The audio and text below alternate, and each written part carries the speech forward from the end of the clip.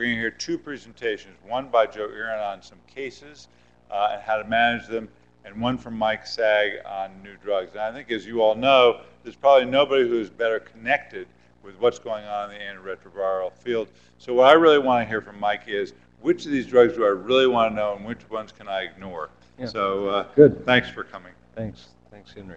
So that's a nice introduction, because that's exactly how I thought about it. There are a lot of drugs in development.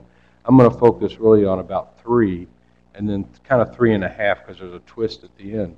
And that way it's kind of straightforward. These are also drugs that I think you're likely to see moving through the pipeline and maybe being approved in the next year or maybe 1.5 years. So this is kind of a preview of coming attractions. And as we go through our cases, first off, as far as conflicts, a number of the drugs I'm going to talk about are developed by Gilead and by ViiV. I'm a consultant and have been worked on some of their studies. So you can keep that in mind as we go through. We're going to talk about this new tenofovir prodrug. We're going to talk about creatinine going up without any change in GFR, which is something that was a reminder to me that you can never really leave the first 2 years of medical school. They come back to haunt you, and describing the attributes of new integrase inhibitors and potential long-term formulations, long-acting formulations. So let's assume that dolutegravir is now available and approved as we go through this, and also this new tenofovir prodrug called TAF, and also cobicistat, not just as part of a fixed-dose combination with elvitegravir, but it actually is a freestanding CYP3A4 inhibitor that you can use similar to how you would use ritonavir. So let's go to the first case just to kind of introduce it. It's a 34-year-old woman who recently diagnosed with HIV. She comes to you with a CD4 count of 82 and a viral load of 76,000. Our medical history otherwise is negative, and she has wild-type virus. As far as, next slide, please. As far as nucleosides, if you're going to start them, she's HLA-B5701 negative. Which of the following would you choose on her, assuming everything's available? Go ahead and vote.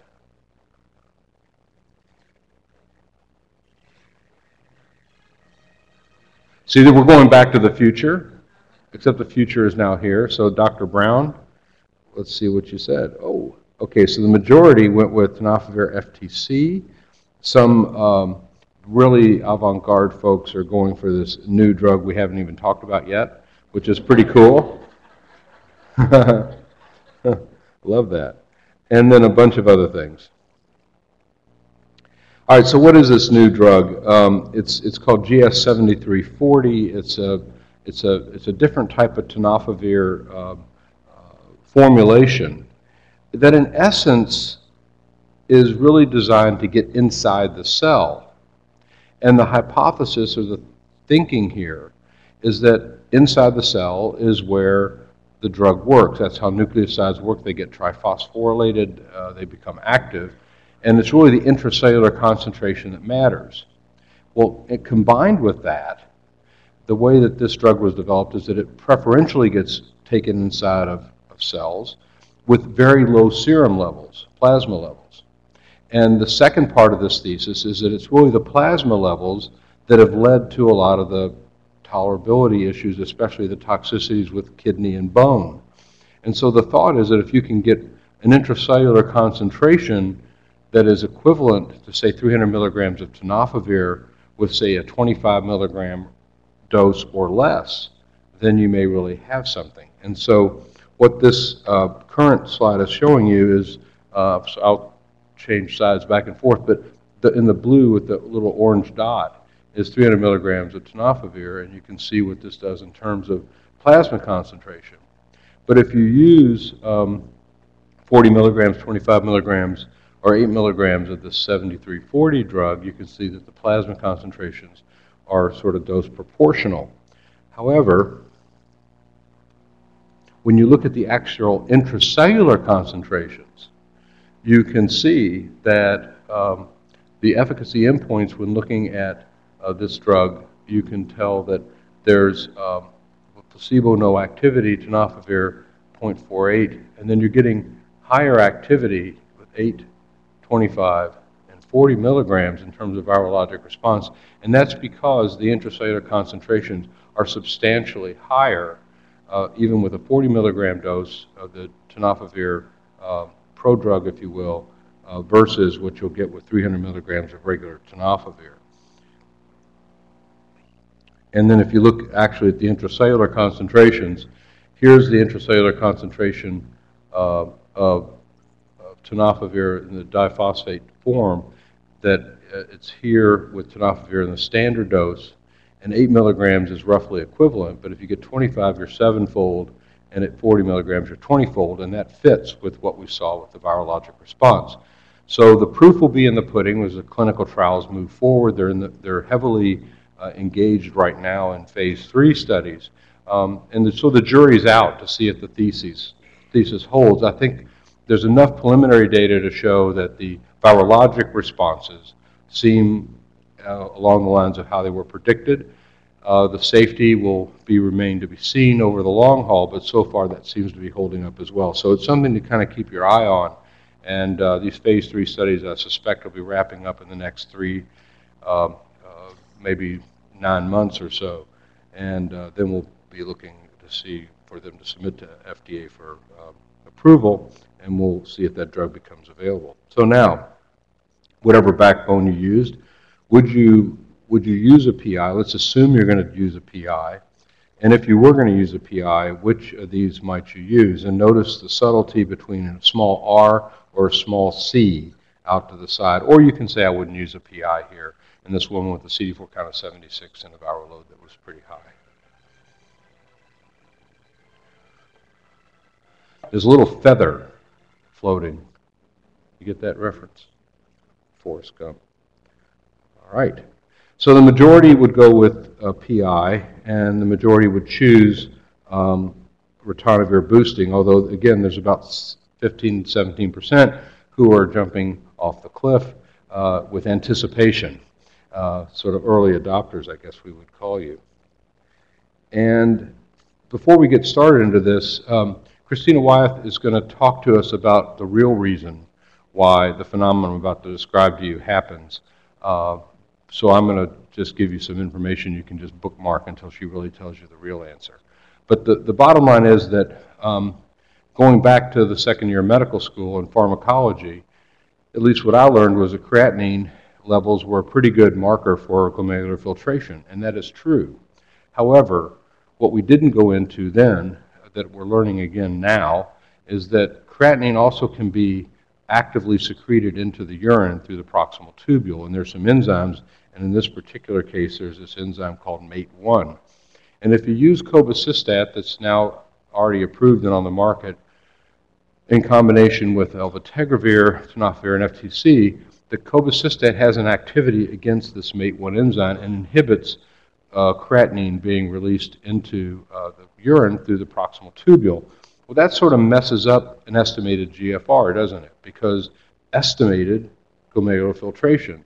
And if your creatinine is suddenly appearing to be a little bit higher and it's not related to real GFR, then you've got a little bit of an issue.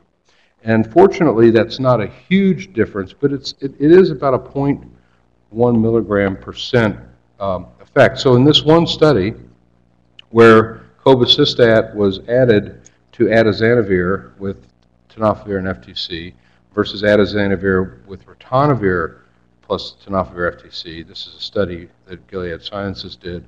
It's called Study 114. They were looking to see how well this new booster did. And the HIV RNA had to be above 5,000, any CD4 count, and an estimated GFR at baseline of over 70. Well, you can see in terms of virologic success, there seemed to be pretty equivalent, and 85 and 87% between the two groups, and not a whole lot of difference there. There was a little bit of a favor in terms of the overall, about minus 2.2 in favor of ritonavir boosting, but it met criteria for non-inferiority. As far as side effects, they were similar, or AEs, between the two. A little bit less diarrhea, perhaps, with the cobicistat group, a little bit more bilirubin elevation with the cobicistat group. None of these are tremendously different. And then as far as renal abnormalities, which would be predominantly increases in creatinine or proximal tubulopathy, they were roughly the same, 1.7, 1.4%. I think the real take-home point, besides the fact that there seemed to be non-inferiority, is in this slide. If we look carefully at it, I promised I'd go this way. Well, I can't go that way very readily. Sorry. Well, maybe I'll try. You can see at the beginning here that there's an increase in serum creatinine from baseline of about 0.1 to 0.1.5, 0.15, 0.1 to 0.15. And that happens right away. And then you'll notice that after that happens, there's a pretty stable baseline. This is in the cobicistat group. And in the green line, that is the ritonavir group. There seems to be a little bit of an increase with ritonavir. And it could be that that's a similar effect, although it's so small we never really picked up on it before.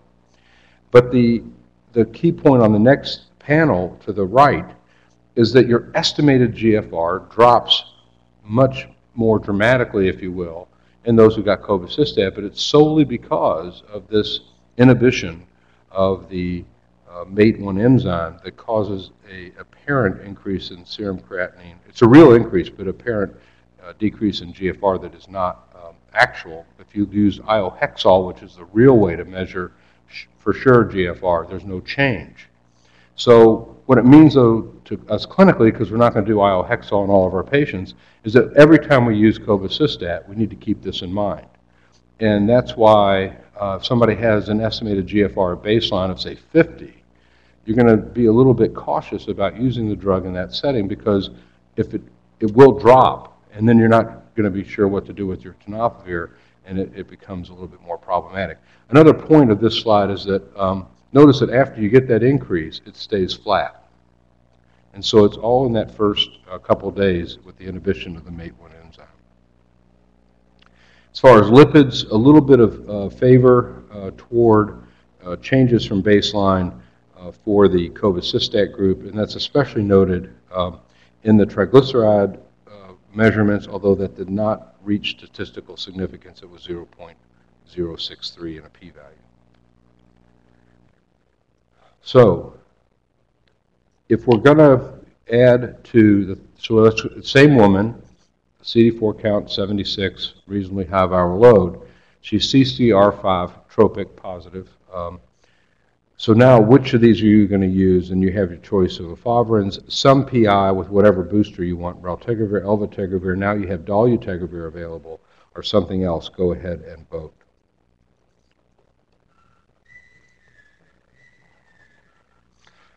Andy Griffith died. I mean, what can, that's like the end of childhood for me. It took a while, but for me to end my childhood. Wow. So I think this is a pretty good reflection of reality. The great news is that we have these choices, and if you think back to even 10 or 12 years ago, certainly 15 years ago, this is so dramatically different, because any one of these choices, I think, are just fine, and you're really balancing the patient to the regimen that you think will work and that the patient thinks will work. Well, since this is a new drug talk, and the only real new drug on here is dolutegravir, I'm going to talk about that. So this is a study called SINGLE. It's looking at dolutegravir 50 milligrams plus abacavir 3TC in a fixed dose combination versus the standard efavirenz tenofovir FTC or placebo. And you kind of look at this study to kind of get a sense of how this drug works in naive patients, viral load of greater than 1,000. They had to be B5701 negative for obvious reasons. We're using abacavir here, and stratified by baseline HIV RNA. And what you can see is, like with most of the integrase, in fact, all the integrase inhibitors, you see an early virologic response that's different than a non-nuke. This has been seen with all the integrase inhibitors. The reason for that isn't 100% apparent, but it is noticed. The real place to look, obviously, is at weeks 24 and week 48. And in this particular study, the fixed-dose combination of dolutegravir with abacavir 3-TC did better, even statistically. There was no crossing of 0, so that even though it's a non-inferiority study, there's a hint that the regimen actually could be superior than efavirenz tenofovir FTC. And what's fascinating about this study is that there didn't seem to be a difference in baseline RNA. We normally have been thinking about abacavir having a little bit less activity when the viral load's above 100,000. When it's combined with dolutegravir in this type of approach, at least in this study, there did not seem to be any difference regardless of the baseline RNA. So the numbers are consistent no matter how you really want to slice it. Proportional analysis with a snapshot, 90% versus 81%. Treatment-related discontinuations, there were more of them in the, this is actually the success, the failure would be the 6% versus the 13%, if you will. And efficacy-related were similar. So in other words, there seems to be a little bit more intolerance in the efavirenz group. And those are the things we're used to. And the numbers are consistent with almost every efavirenz-based study we've seen. There's about 10, maybe 12% of people who can't take it, but those who can take it do really well virologically. And so when you use intent to treat, you're really teasing out not just the activity of the regimen, but also the tolerability. So that what I would conclude is that these regimens perhaps are equally effective as determined by the efficacy-related discontinuation equals failure, 95%. But the difference probably is related to tolerance and the ability to stay on the regimen. And so this dolutegravir abacavir 3-TC regimen in this one study appeared to be maybe a little bit better tolerated. And CD4 counts, again, we've seen this over and over. The clinical meaning of this I don't know, but there was a little bit of an increase in CD4 count response between the two. As far as resistance, the normal resistance that we usually see with efavirenz, the K103N, G190A in a few cases. There was one K65R, but in the dolutegravir abacavir 3-TC group, among those who did fail, they did not detect any resistance, at least by the time that failure was determined and the test was run. And Joe will talk to you a little bit more in his cases about use of dolutegravir in a salvage situation. As far as, again, events leading to withdrawal, there were fewer in the abacavir 3-TC dolutegravir group, consistent with what I was saying earlier. Those who did stop, one had a drug hypersensitivity reaction in that group. As far as kidney safety, this I don't think anybody would have predicted. So here you have the exact same type of phenomena through a different enzyme in the proximal tubule for dolutegravir that you saw with cobicistat. Wow. I don't know. You know, if you're a believer in God, this is a strange twist of fate that he or she is throwing at us. And but you'll see again this relative increase with dolutegravir, just like you saw with cobicistat, of about 0.1 to 0.15 increase in serum creatinine. And Christine Wyeth is going to tell us all about that because I'm baffled. And she'll tell us exactly why. And I'm setting her up.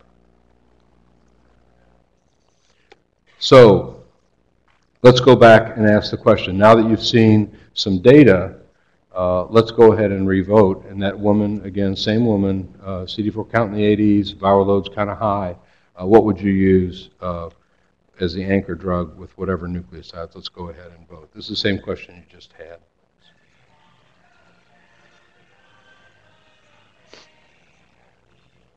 So if you were taking Flagyl for 2 months, you wouldn't be going to Cheers and drinking beer while you were there. Look at that. Wow. So That went from, I think, 17 or 15% to 58%. So I'm not here to sort of promote the drug. I'm just giving you data, but I agree with you. The data are pretty impressive so far. We'll have to see how the rest of the data come out. And so, again, going back to our original question, now that you've seen data on tenofovir TAF pro-drug type situation, assuming data come on and these drugs are available, let's go ahead and revote on which nucleoside backbone you might use.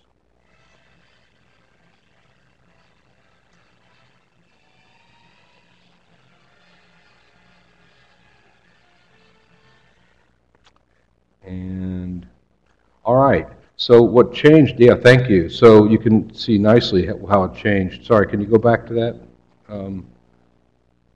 Oops, yeah, okay.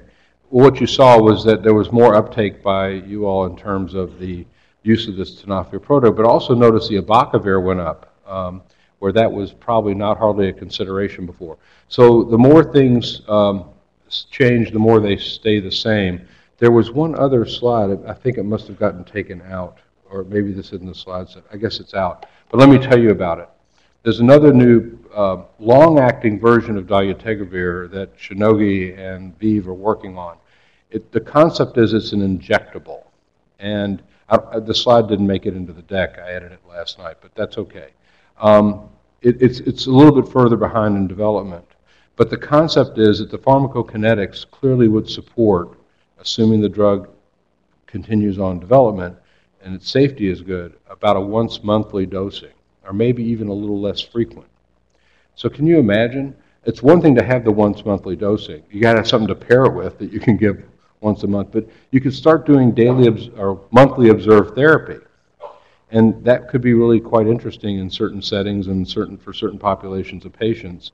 And they could come to a clinic, or people could go to somebody's house and do this injection and see if it actually works. It probably will be given sub-Q, so who knows if it'll be painful or not. I don't think they would run if it was really painful, like anakinra or something. But the take-home point is that there's a lot of new things on the horizon. Though that was a little bit too far off for me to really bring to this lecture, because as Henry said on the introduction, the challenge or the charge to me for this talk was to talk about what's maybe immediately on the horizon over the next 12 to 18 months, and I think that those are the drugs that I just showed you. But coming out a little further, say 3 years from now, 5 years from now, we really could be talking about full regimens that could be given once a month, once every 2 months, maybe once every 3 months, some sort of depot formulation of something or another. The hassle of that, or the detriment to that, might be that if you end up with a side effect, that's going to be with you quite a while. But on the flip side, if you can give it once every month or every 2 months, then the actual adherence to the regimen becomes, by definition, less of an issue. So thank you for your attention. I finished a little early, it gets on time, and we'll have some time for questions. Thanks a lot.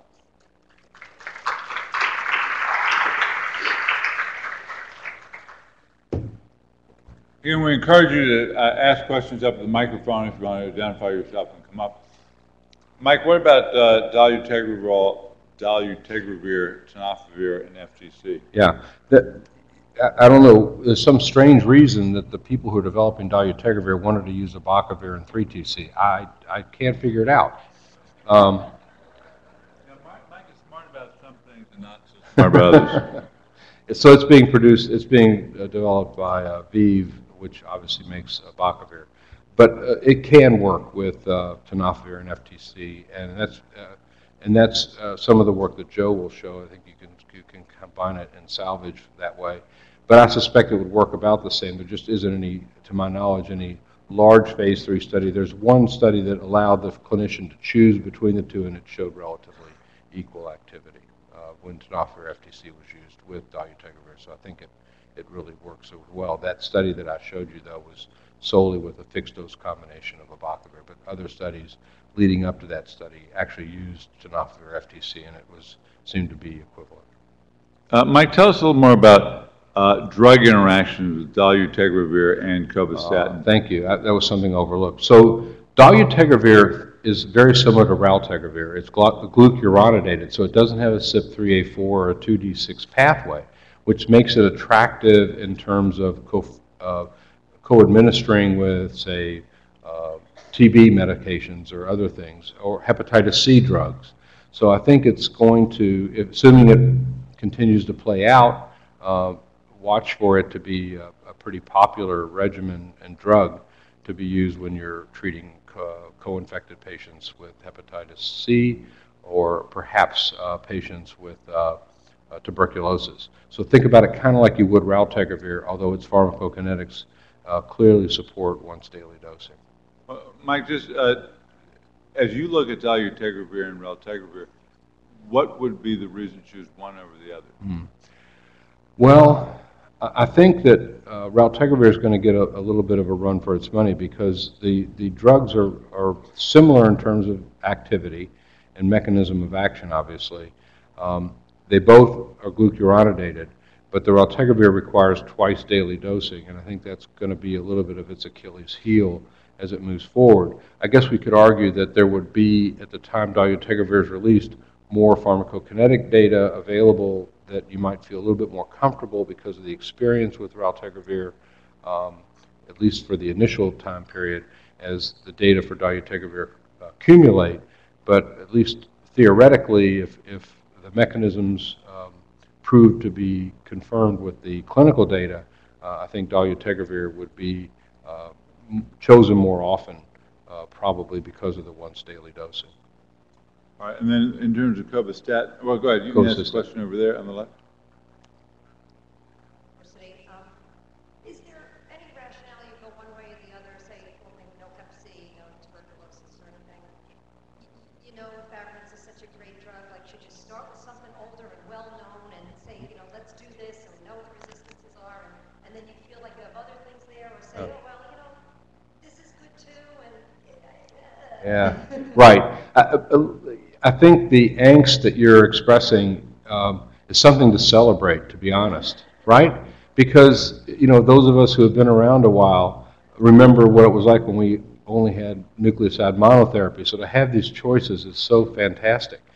I think what you've just articulated also is kind of the state of where we're going to be in the next 5 years, especially as generics become available. So unlike the past where we didn't think about cost because there wasn't, at least in the U.S., an option for generics, this will become more and more of an issue in terms of cost. And depending on how the generic market evolves, it's baffling to me why there are so few generics. For example, why do we have a shortage of doxycycline now? There's no reason for that. Or penicillin sometimes, right? And they claim because there's no market for it and therefore there's no profitability. I don't believe that. The market is there. You hear the screaming when you want to give doxy and there's none available. So I think there's something going on in the marketplace that's aberrant. And I rant on that a little bit in my book, actually. But we'll see what happens as the generic, the patent runs out, and as the generics try to take a foothold in the U.S. market, we'll see what happens to them. But I think that could ultimately be the tipping point for your angst, right? That if you can give a regimen that instead of $1,200 a month is $120 a month, you know, I think the payers rightfully may say to us, well, why was it okay back in 2009 when you had 85% success? Why not try that first and see? I could see where that could be a realistic outcome. Can you say something about the resistance threshold for dolutegravir and elvitegravir? Yeah, so the way I would think about it, and Joe will probably get into this more in his panel discussion, as far as resistance go, I would place elvitegravir and raltegravir kind of together. They have similar pathways of development of resistance, and once that resistance happens, then you have pretty much cross-resistance between those two compounds. Dolutegravir is a little bit different. I think about it more as I would say lopinavir or darunavir as I do a PI. The resistance takes a little bit longer to develop. It can happen for sure, but as I showed you in the study, if you stop the regimen or change the regimen of virologic failure early, and there's some fair degree of cushion here, you're not going to likely see dolutegravir resistance. Also, in certain settings, dolutegravir can still have some activity, probably not full activity, against raltegravir and elvategravir resistant isolates. And I think Joe will get into that some in his panel in the salvage situation. Well, maybe as a last question, ask Mike a philosophical question. Some of us have spent a lot of time over the last 5 or 10 years memorizing all the resistance mutations. Not that we can necessarily remember them all. And it's very impressive that a Joe Iran or a Mike Saag can get up and look at a variety of numbers and say, oh yeah, this is going to be resistant to this. Are we, with all these drugs and cross-resistance, are we ending the era where we should know the individual mutations and should simply look at a predictive genotype or phenotype? Yeah, I think we're there. I think it's Thank somewhat, God. yeah, it's somewhat of a game. You know, it's kind of like Trivial Pursuit. You know, sometimes if you really want to really focus on it, you can memorize them too. It's not that difficult. But on the other hand, you can, look, number one, resistance isn't happening like it used to, is it? So in the old days, we figured almost everybody's going to have a failing regimen at some point, and there were only a few numbers of drugs and a few number of common mutations. It wasn't so difficult. Now, as you said, it's kind of complicated, but fortunately, the number of patients who are actually failing or having their regimen fail and then developing resistance is so small, relatively speaking, that look it up or go to a website and plug in the numbers. There's no reason to sort of, you know, beat your chest and say, oh, I know which K65R does. There might be some questions on a board exam about K65R or common TAM or M184V or something like that, but you're not going to get detailed questions about integrase inhibitor resistance, and there's no reason to really memorize it. You can just look it up when the time comes. Well, I'm sure Mike would be happy to answer any questions over the front, but we'll take a 15-minute break, and then we're going to get to the younger faculty, and those will clearly be the best talks. Who will actually give you information you can use. I look forward to seeing you in 15 minutes. Okay.